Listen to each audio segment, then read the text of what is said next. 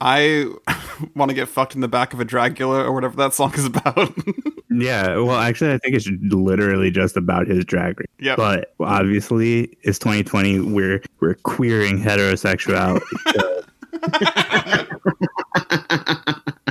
Get fucked.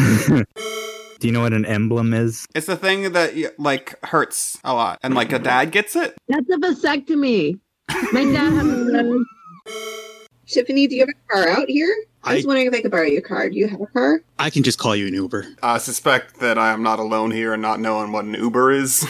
Is that like that Thomas Hardy novel? Like Tess of the Uberville?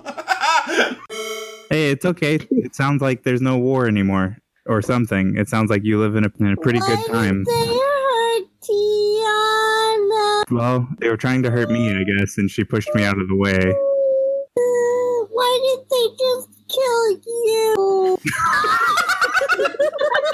Yeah, no kid, I ask myself that question all the time. Is there like a scene there? Do you want to like cut to Pill typing on a computer very briefly and just like hit and delete or something?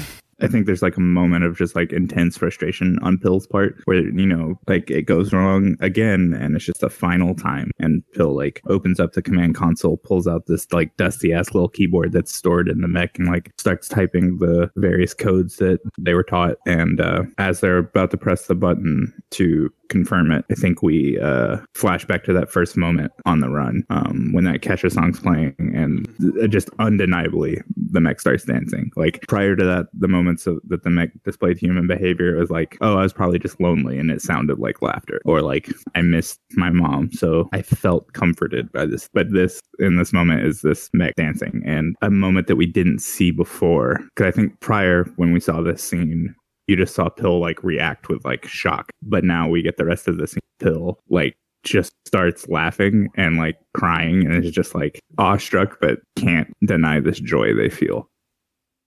And then it's gone. And then they press the button and it's gone. Yeah.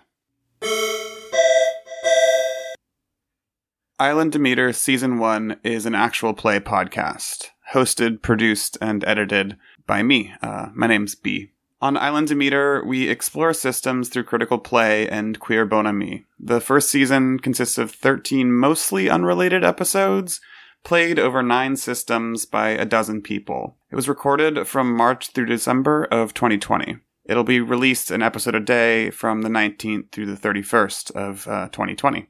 I hope you enjoyed the trailer, and I hope you enjoy the show, and maybe we'll come back for a season 2 at some point.